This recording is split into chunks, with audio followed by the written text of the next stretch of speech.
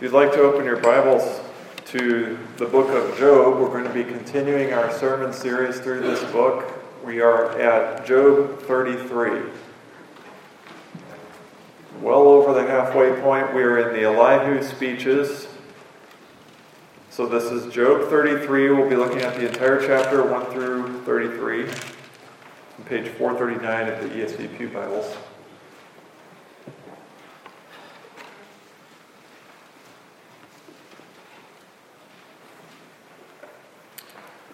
Let's go to the Lord in prayer together. Heavenly Father, as we come before you in worship now, we come to your word, to the reading, to the authoritative proclamation of your word. Father, we ask that your blessing would accompany the reading and preaching of your word.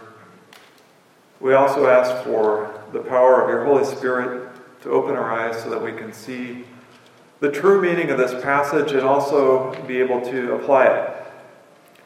Not simply look at the word and then walk away and forget what it says, but to see it and have it penetrate into our hearts, and that we would hear and obey. So, Father, we pray these things in Jesus' name. Amen. There was a family of four. It was a mom, dad, and two children, and it was February, and it was near Valentine's Day, and it was a Saturday, and Mom had to run a few errands, so she left, and Dad called the kids together, and he said, "Hey, let's make a Valentine's Day card for Mom." And the kids said, "Yeah, let's do that." So they got the red and pink and white construction paper and the scissors and the glue and the markers and the red glitter.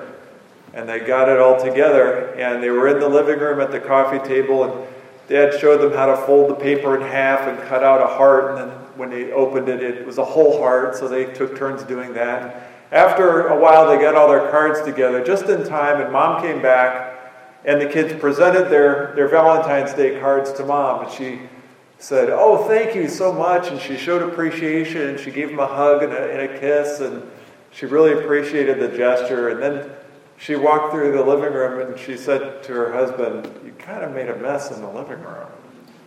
There's glitter in the carpet."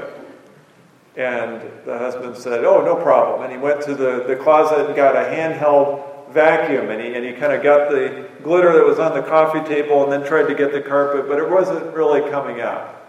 So he put that back in the closet, and he got out the full-sized floor vac, and he brought that out, and he turned it on and went over the spots a couple of times, and it got some of it, but it wasn't getting all of it.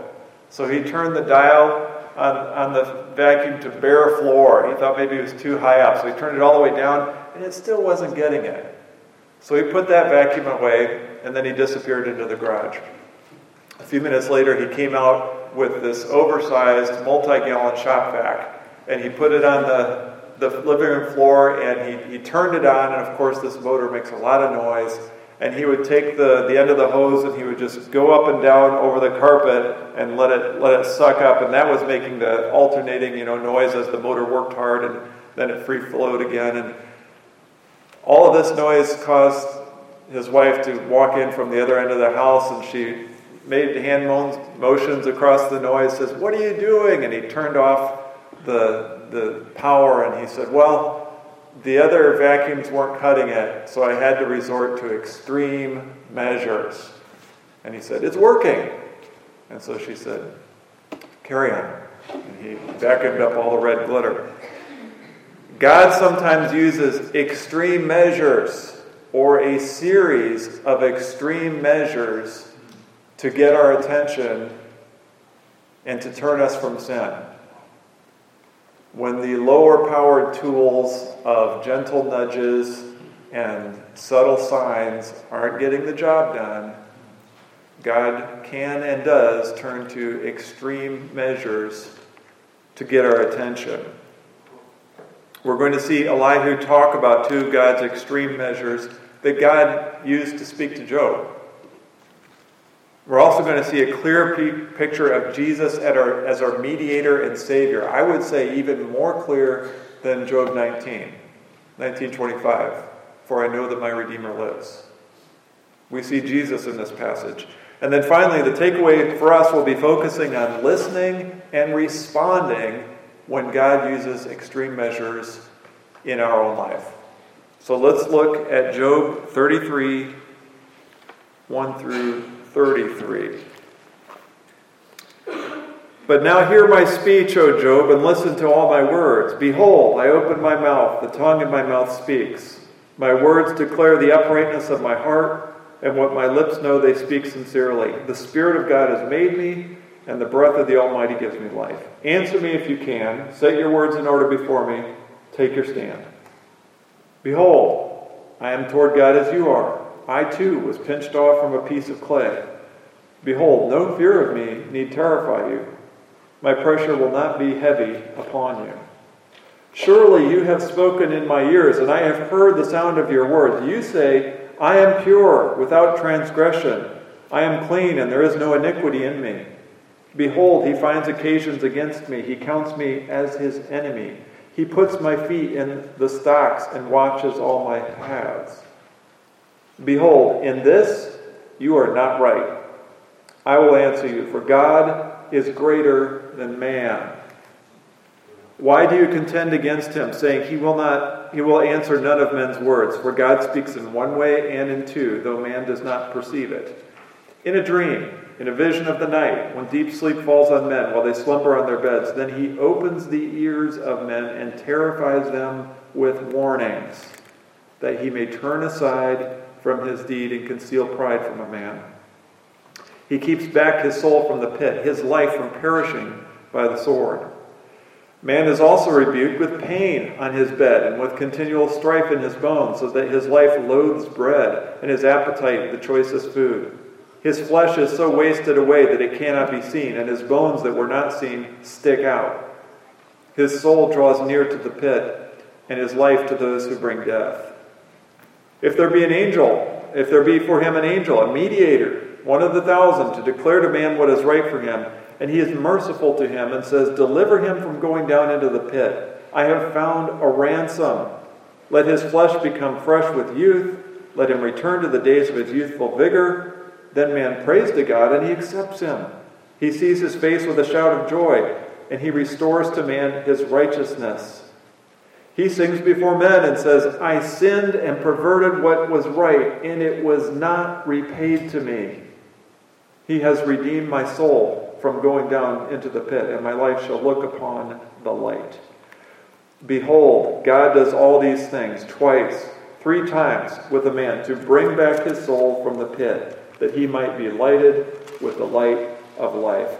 Pay attention, O Job, listen to me, be silent, and I will speak. If you have any words, answer me. Speak, for I desire to justify you. If not, listen to me, be silent, and I will teach you wisdom.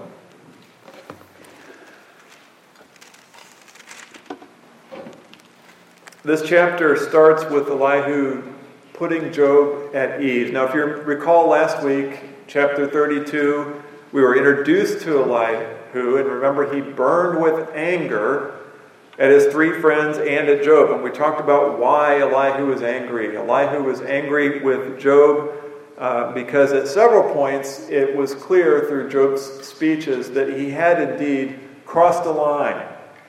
In his lamenting and crying out in pain, he had implied that God somehow needed to answer for his behavior in striking Job with suffering and calamity.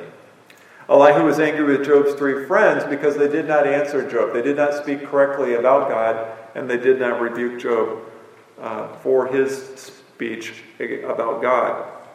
And even though Elihu was younger than anyone else, he felt compelled to interrupt and inject himself into the conversation because he was being led by the Spirit of God and was delivering the words of God. So the last chapter was really the introduction. This was introducing us to Elihu and showing us why he was angry at Job and why he was going to speak. Now, at the beginning of 33, with all those preliminary remarks out of the way, now he's going to begin the formal address to Job. This is the content of what he wants to say to Job. This is what we're going to see in chapter 33. Verse 1, but now hear my speech, O Job, and listen to all my words. So he's signaling to Job, now I'm going to begin. Now you're going to hear what I have to say to you and my message. And he calls Job by name. And look at that. It says, hear my speech, O Job, which the other friends do not. In all the things that the three friends said to Job, they never called him by name.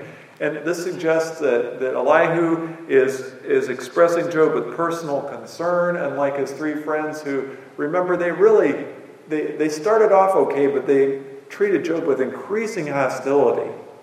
And they almost made him seem like he was inferior to them. Instead, Elihu begins with personal connection. And that seems to be an overall strategy to speak to him in a disarming language. He wants to put Job at ease. I'm not the enemy. Although he will confront Job, he comes as a friend. Verse 3, uprightness of my heart, what my lips know, they speak sincerely. I'm not against you. I'm seeking your good. I don't have an agenda here. You can trust me. I'm speaking sincerely. Verse 4, the Spirit of God has made me. The breath of the Almighty gives me life. We talked about that last week a little bit.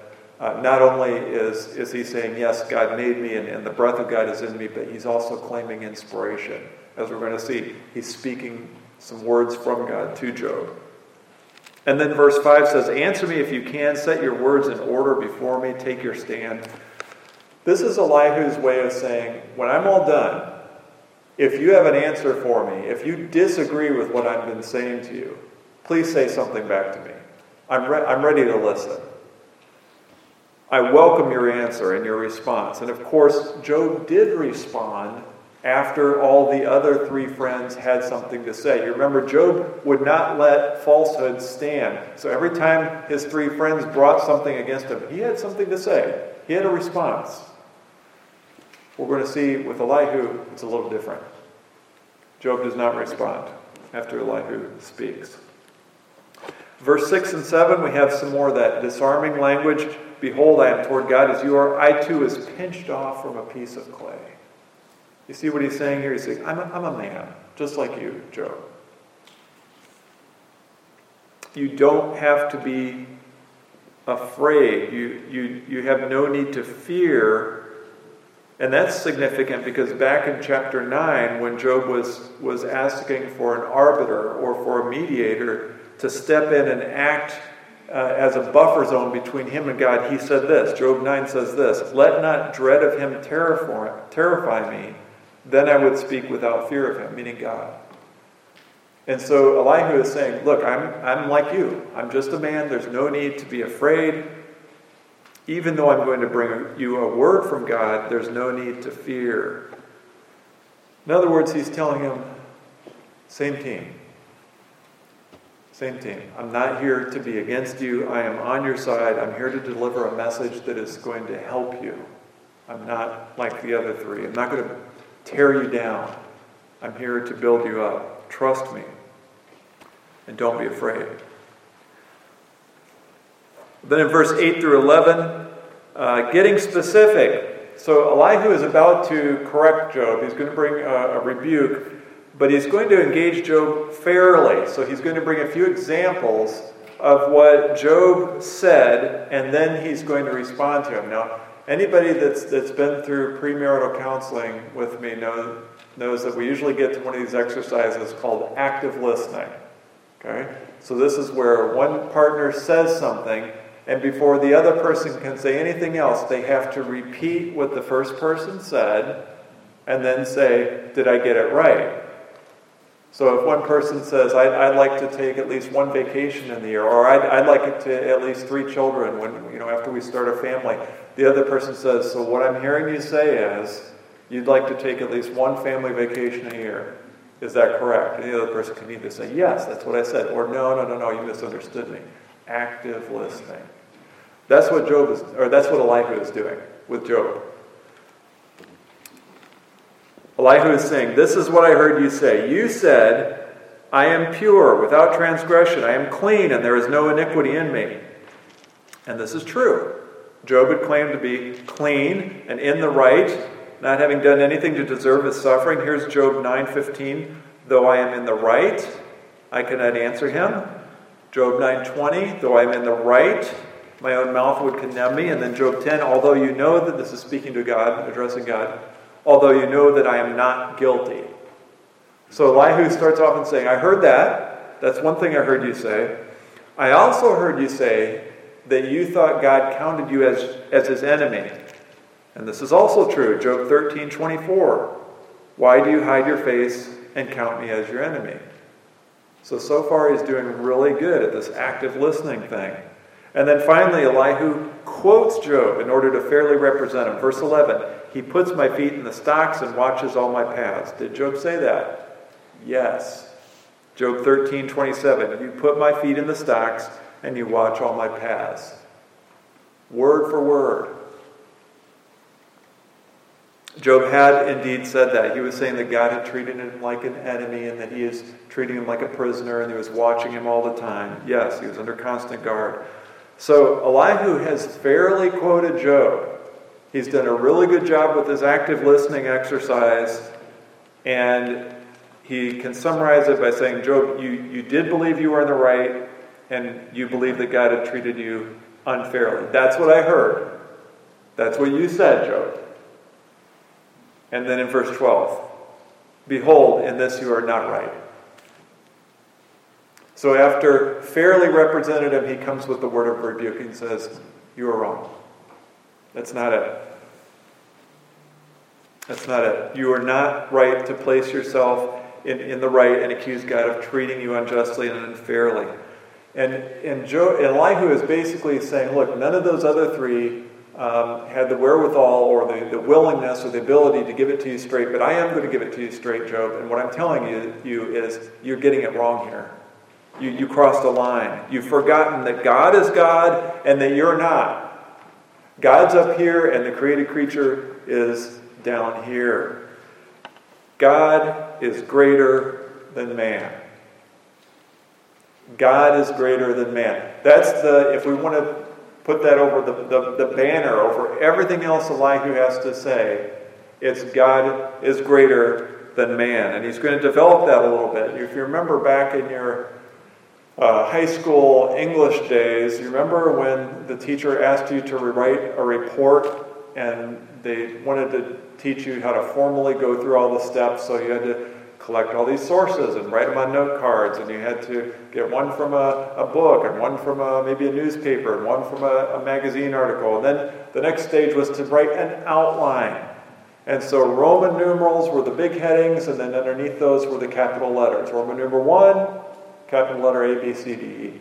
So Roman numeral 1 is God is greater than man. And then Elihu is going to develop underneath those A, B, C. A is going to be God is not silent. Okay? So God is greater than man, Roman numeral number 1. Capital letter A, God is not silent. Verse 13, why do you contend against him? He will answer none of man's words. Job was complaining that God would not show up. Remember, several points during his speeches, he wanted God to show up and give an answer for why he was laying on all this suffering onto a righteous man. It didn't seem right to Job, so he was calling on God to speak. And in Job's mind, at least, God was not speaking. Elihu is saying, yes, he does. Verse 14, for God speaks in one way and in two, though man does not perceive it. So he's telling Job, yes, God does speak, you just weren't listening. The first way God speaks is through dreams, 15 through 18. In a vision of the night, deep sleep falls on men. When they slumber on their beds, he opens their ears and terrifies them with warnings. So we've got 4 words or phrases that all mean essentially the same thing. Dream, vision of the night, deep sleep, and slumber. Why dreams? Why at night? Why does God choose that time? Perhaps one of the reasons is because he has our attention at night. We're not running around at night. We're not at work at night. We're not thinking about all the things we have to do. We're not wrapped up in our go, fast-paced modern life at night. We're asleep. We're shut down. Our mind is not actively thinking about anything. We are not voluntarily tasking our mind with thinking about anything. So God has our attention. Why does God speak in this way towards people? It tells us in verse 17 and 18 that he may turn man aside from his deed and conceal pride from a man. He keeps back his soul from the pit, his life from perishing by the sword. So God does this, speaks to people through dreams to turn us aside from evil, to get our attention, to lead us to repentance. So a terrifying dream from God is ultimately for our good. To conceal pride from a man, to keep people from becoming proud. People have a propensity to think that we are autonomous, we're independent, we only have to answer to ourselves. Human nature, if left to itself, will sometimes completely ignore the existence of the spiritual realm. We get so focused on the here and now that we just don't think about heaven and hell and God and Satan and judgment. But when God visits someone with a dream or a terror, it's designed to serve as a wake-up call. It breaks through our thick, calloused heart, and it causes us to remember that God is God and we are not. A terrifying dream kind of jolts us out of our ease and complacency. We're awakened to the fact that, oh yeah, there's this spiritual realm that I have no control over. It says he keeps back his soul from the pit, meaning the grave or death, spiritual death, his life from perishing by the sword. God warns us in order to keep us from being cut off from this life and cut off ultimately from eternal life. He breaks through our pride to bring us to repentance. So God speaks. God does speak, but do we listen? I'm not saying that every time we have a nightmare or a terrifying dream, that means as soon as we wake up, we need to spend our time focusing on where in our life we're sinning, and we can't rest until we find out what's wrong in our life and what we've done. Sometimes we just have a bad dream. I am saying that dreams are one of the valid biblical ways that God can and does use to get people's attention. There are numerous Old Testament and New Testament examples of God using dreams to speak to people and to get their attention. So we shouldn't just write it off. In fact, I wouldn't be surprised if someone here told me, yeah, I've experienced this. Job has experienced this. Job 7:13 and 14. When I say, my bed will comfort me, my couch will ease my complaint, then you scare me with dreams and terrify me with visions. Job experienced this. So as Elihu is trying to correct Job and say, no, God does speak, and here's one way he speaks, through terrifying dreams and visions, Job is listening and he's putting two and two together and says, oh, he was speaking, but I just didn't listen. That's one way. Another way, God speaks through physical pain and sickness. Verses 19 through 22. This is another way God speaks. Man is also rebuked with pain on his bed, with continual strife in his bones. And then more language that talks about physical suffering. Loses his appetite, flesh wastes away. His soul draws near the pit. This is describing someone who's so sick that they're near the point of death. God uses physical pain to get our attention, to bring us to repentance, or to deliver a rebuke. This is one of the ways that God speaks to us.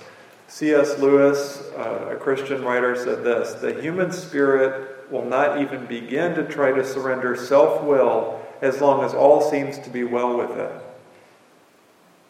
God whispers to us in our pleasures, speaks in our conscience, but shouts in our pains. It is his megaphone to rouse a deaf world. There's nothing like a good old sickness or injury to bring us back to reality, to remind us of our mortality, to remind us that we're not invincible, that death comes to all at some point. And when we're weakened or in pain or diseased, our minds are more likely to look outside of ourselves and to ask the questions like, why did this happen? Or why am I in pain? Or to look for deliverance or answers. So God speaks, but do we listen when these things happen? Now once again, I'm not saying that every time we get sick or every time we have an injury that's a warning from God to turn aside from some evil, and we can't rest until we find out what's wrong with our life. Sometimes we just get hurt, or sometimes we just get sick. But I am saying that sickness and injury are biblical ways in which God uses to get someone's attention or to speak to us. He uses physical pain and illness. And once again, I know this happens, and I wouldn't be surprised if there's somebody here that it's happened to or that it is happening to. These things are tools at God's disposal, and He uses them to get our attention. And just like He gets our attention, He got Job's attention. God sent physical pain and suffering on Job. Once again, Job is listening to Elihu. The charge was, God is silent. He's not speaking to me. Elihu says these things. Job's putting them together. Oh. Remember, Job is still suffering. Loathsome sores from the foot to his head. Continual excruciating pain. He can't find relief. He can't get comfortable. There's no position, sitting, standing, lying down, where all of a sudden the pain goes away. It's continual. God was speaking. Before we go to 23 through 28, which is the mediator passage, the picture of Jesus, I want to see the purpose of these extreme measures, and I want us to see the pattern. There's a larger pattern within these sections of 33. Look at 14 through 16. God speaks through dreams and terrifying visions. And then 17 and 18, for the purpose of saving the person. And then we move to the next section, 19 through 22. God speaks through physical pain and sickness. And then 23 through 28, for the purpose of saving the person. It's important to capture that and to see that. That's a cycle. There's discipline, deliverance. Discipline, deliverance. A pattern. A cycle. And later on, Elihu is going to say that God can use that multiple times to get people's attention. God will keep the pressure on. He'll give us one cycle after the next until we turn back to Him. So there's that pattern. We can't miss that. Now let's look at 23 through 28, our mediator. If there be for him an angel, a mediator, one of the 1,000. There's been all kinds of suggestions as to who this mediator is in Job 33. Some have said an angel, simply an angel, one of many. Some have said a person, maybe some kind of human deliverer. Someone maybe has said a close friend, like maybe Elihu himself. Maybe a prophet. And then, of course, maybe the angel of the Lord, which is Jesus Christ. Well, which is it? Who is this angel mediator? I think the text in the immediate context tells us. It says, if there be for him an angel, and then it says one of the 1,000. So some have suggested that this angel is just a general angel. And the ESV translation here makes it sound like that might be the case when it says one of the 1,000. One of the 1,000. So the idea that communicates is, oh, okay, this angelic mediator is one of the 1,000. This is one angel that's part of a larger group of angels. So it's just one of the angels. But the ESV is the only major translation to translate that phrase as one of the 1,000. All other major translations, NIV, KJV, NASB, ASV, NET, and several others, translate the phrase ending with 1,000. Okay, so one is definite, the 1,000. One is indefinite, 1,000. I'm not going to bore you with the technical details, but there is no definite marker on thousands. So the correct translation is, I think with the majority of the translations, not the 1,000, but 1,000. So now we have something that's translated as one out of 8,000 or one among 1,000. And the meaning becomes much more clear. This isn't one angel that's part of a larger group of angels. Instead, it's one of 1,000. Or, excuse me, one out of 1,000. One out of 1,000. Now, how do we need to understand that phrase? Again, Scripture interprets Scripture. Let's look back at Job 3, how that phrase has been used earlier. It says in Job 9:3, if one wished to contend with him, one could not answer him once in 1,000 times.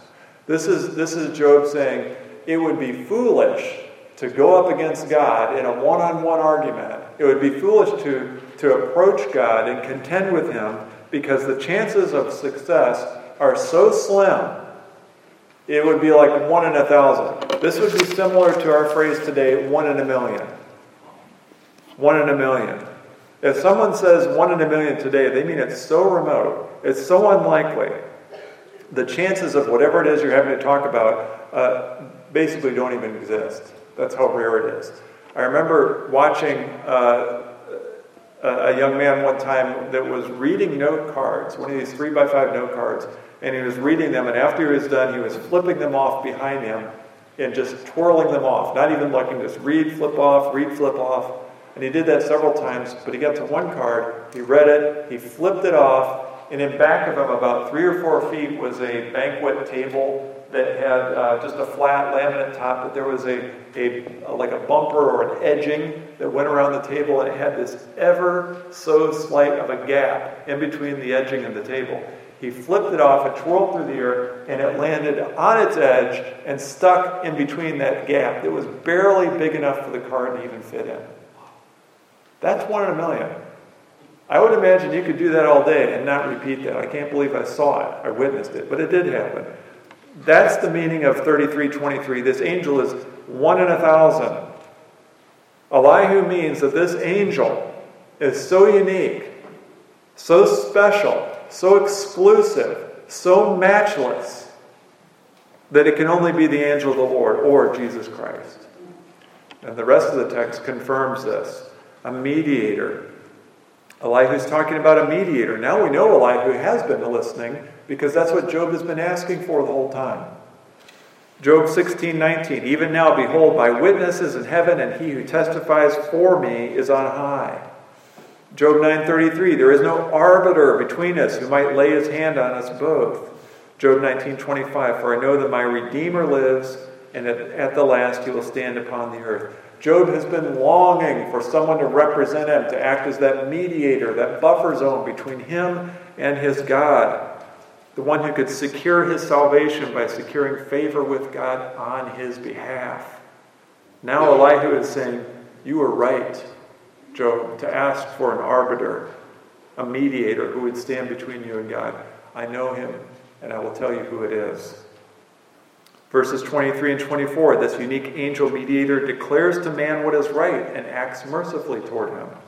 In 24, this unique angel speaks to God on man's behalf and says, deliver him from going down to the pit. I have found a ransom.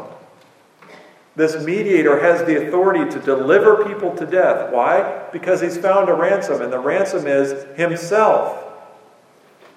His own blood shed on the cross, which God the Father accepts as an atoning sacrifice for the sins of the guilty one. Verse 25, the one who has been ransomed and redeemed by the blood of the mediator is immediately raised to newness of life, and at the Lord's return will be physically raised, given a new glorified imperishable body with new flesh and youthful vigor restored. This is a picture of the resurrection.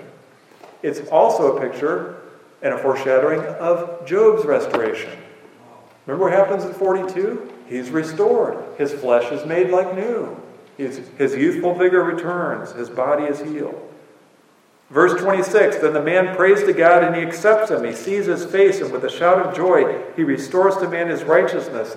The one restored and redeemed prays to God, and God accepts his prayer. That's a sign of a restored relationship. God's not listening to him or not granting his prayer. He's listening. That means they're in a right relationship. Restored. God becomes the source of joy and the object of our worship and praise. Why? Because he has justified us. He's declared us righteous. Verse 27 and 28, the saving work of God is made known to others. He sings before me and says, listen to this, I sinned and perverted what was right, and it was not repaid to me. This is the confession of every single believer. This is our story. We have sinned and have perverted what is right. And by the grace of God, it is not repaid to us. God does not treat us according to our sins. God does not visit us according to our iniquities. Instead, in his grace, we are forgiven because of the mediator, Jesus Christ. We've all sinned grievously over and over before a holy God, and in Christ he has not dealt with us according to our sins. Instead, he has redeemed us, he has purchased us, he has lifted us up, forgiven us our sin, and given us new light and life. This is all through faith in Jesus Christ. We cannot do this. We cannot make ourselves right with God. No amount of good deeds, no amount of wishing that it could happen, no amount of trying to live rightly before God. We cannot ransom ourselves. Psalm 49:7, truly no man can ransom another or give to God the price of his life. We need a unique divine mediator. We need someone to stand between us and God in order for us to be made right with God. We need someone to pay the ransom price for our life, and that person is Jesus Christ. 1 Timothy 2:5-6, for there is one God and there is one mediator between God and men, the man Christ Jesus, who gave himself as a ransom for all. This chapter is pointing us to Jesus Christ, the mediator. If you have not believed on Jesus Christ, if you have not trusted him for the forgiveness of your sins, God extends a real invitation. If you confess your sins and believe in Jesus Christ, you will be saved. That is the promise of Scripture. In 29-30, we go to the cycles of extreme measures. Behold, God does all these things. Discipline, deliver, discipline, deliver. Twice, 3 times with a man to bring him back, to bring back his soul from the pit that he may be lighted with the light of life. The purpose of God using these tools, these extreme measures, terrifying dreams, wake-up calls, injuries, illness, sickness, disease. The reason God uses these extreme measures is to bring people back from the pit and to give them the light and life that is only found in Jesus Christ. Not just once or twice, but over and over again. God will engage his discipline delivering cycle as often as needed. He will throw extreme measures at us until we have learned the lesson he is teaching us. Until his work in that area in our life is complete. Verses 31-33, this is kind of the wrap-up of the chapter. Remember at the beginning of verse 5 where he said, answer me if you can. This was Elihu's way of saying, when I'm done, Job, if you take issue with anything I've told you, if you think if I've made a mistake here, go ahead. I invite your response. Point out whatever it is that I didn't say correctly. So verses 31 and 33 are reissuing that invitation. Pay attention, O Job, listen to me, be silent, and I will speak. If you have any words, answer me, speak, for I desire to justify you. If not, listen to me, be silent, and I will teach your wisdom. And what happens? Job is silent. Job saying, I'm done. You're right. God does speak. He spoke to me and I wasn't listening. Extreme measures. If we had to summarize chapter 33, we would say this. Elihu formally begins his address to Job by putting Job at ease, using disarming language, and showing Job that he has listened carefully to what Job had to say. Elihu then corrects Job by reminding him that God is greater than man. Elihu asserts that God does speak to his people through dreams and suffering, through multiple cycles of discipline and delivering, in order to bring his people back to a point of repentance and turning from sin. And without the mediator, Jesus Christ, none of us would be saved from going down into the pit. The takeaway for us as the Church of Jesus Christ would be something like this. God loves his people so much that he has and will take extreme measures in order to get our attention and to get us to turn back from our sin. So the question we might ask ourselves after looking at this chapter of Scripture would be, have we had a terrifying dream lately? Has God sent some sort of physical injury or sickness into your life?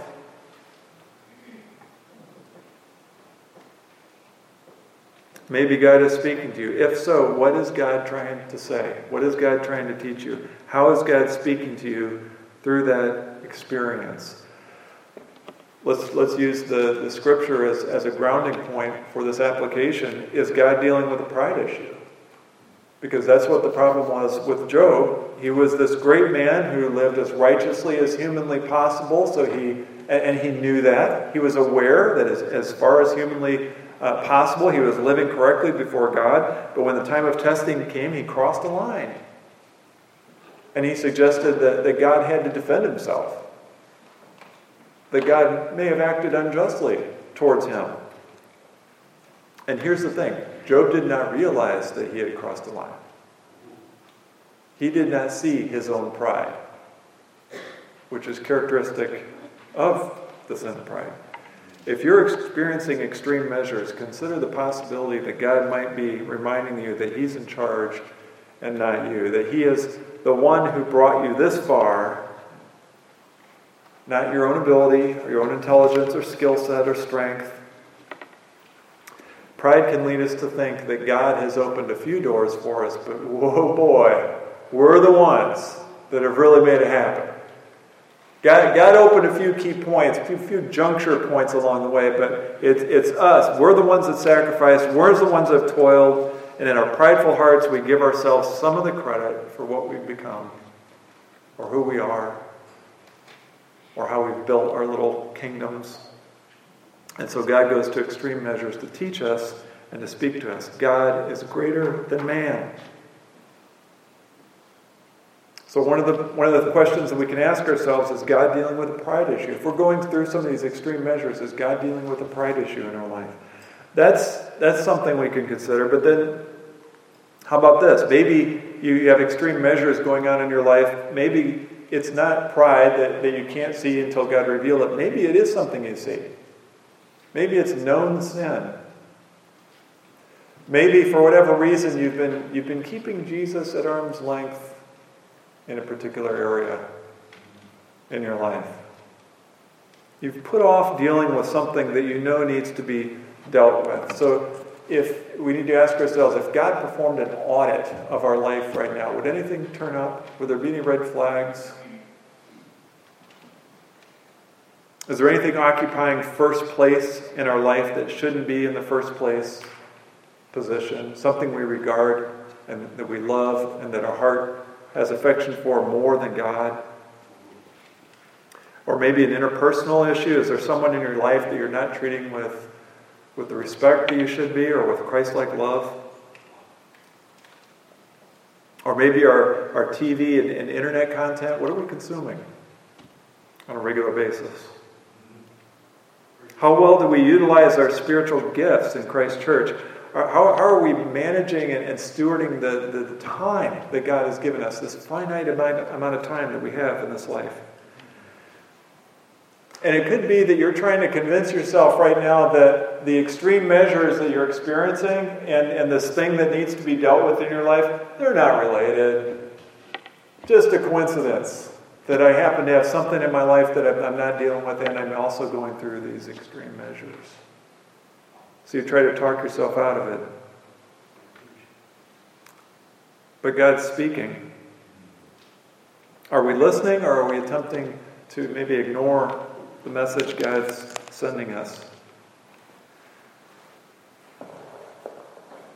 I'm going to close with this illustration. You know how when two people have had an argument, there's two people in some kind of relationship, and they've had an argument, and things have gone bad, but then they've taken steps to restore the relationship.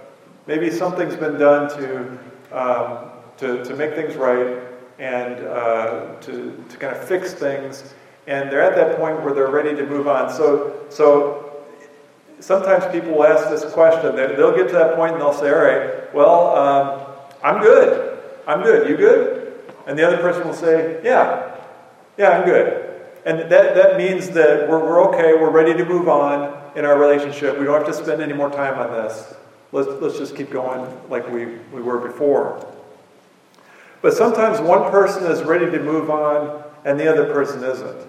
Sometimes one person feels like The situation's been rectified. They've taken steps. It's resolved to their satisfaction, but not to the other person's. And then the conversation goes a little differently. They say, I think I'm good. Yeah, I'm good. Are you good? And the other person has to say, no, I'm not good. Not yet. When God sends extreme measures into our life, it's God's way of saying to us, things are not good. Things are not right. Now, I'm not talking about positionally. I'm not talking about our salvation. It is impossible, once someone is saved, when someone is regenerated by the Holy Spirit, to lose their salvation. I'm not saying that if we do something, God breaks us off and throws us away. Jesus, in Scripture, says, I am the shepherd, my people are the sheep. And in John, he says, no one will snatch them out of my hand. There is no way we can lose our salvation. But it is possible to interrupt, to disrupt the relationship. It is possible to grieve the Holy Spirit, is what Scripture calls it. Ephesians 4:30. And do not grieve the Holy Spirit of God. This is within the context of Paul issuing several commands to the church, both commands proactively to do things, certain things that should be done, and also prohibitions, things you shouldn't do. In the context of these commands, he says, and do not grieve the Holy Spirit. And what he means is by sinning. By sinning, we're disrupting that relationship that we have with God. Do not cause grief or distress or sorrow to God the Holy Spirit through sin. God loves us so much that he is willing to go to extreme measures in order to call us back, in order to send wake-up calls and remind us of who he is and who we are in our relationship with us. He loves us so much that he will go to these extreme measures to help us turn back from sin. So it's his way of saying, no, things aren't right now. I need you to turn around. When God sends these extreme measures into our life, it's his way of saying things are not good. If God sends extreme measures into your life, listen and respond. Repent and believe. Amen. Heavenly Father, we thank you, first of all, for securing our salvation. We need that rock-solid assurance that once in Christ, always in Christ. We need to understand and know. We need to be able to depend on that rock of the assurance of having a secure salvation finished and perfected by our great high priest, Jesus Christ. But Father, we also acknowledge that your word tells us that it is possible to grieve your Holy Spirit. It is possible to have a disruption, a break in that personal relationship through ongoing sin. Father, the last thing we want is to have things not be right between us and our relationship. Lord, help us not to write off extreme measures. Help us to listen when you speak to us, when you send things into our life. We acknowledge that there are no coincidences because of your providence. Father, help us to listen and respond. Help us to repent and believe when you lovingly send extreme measures into our life. Amen.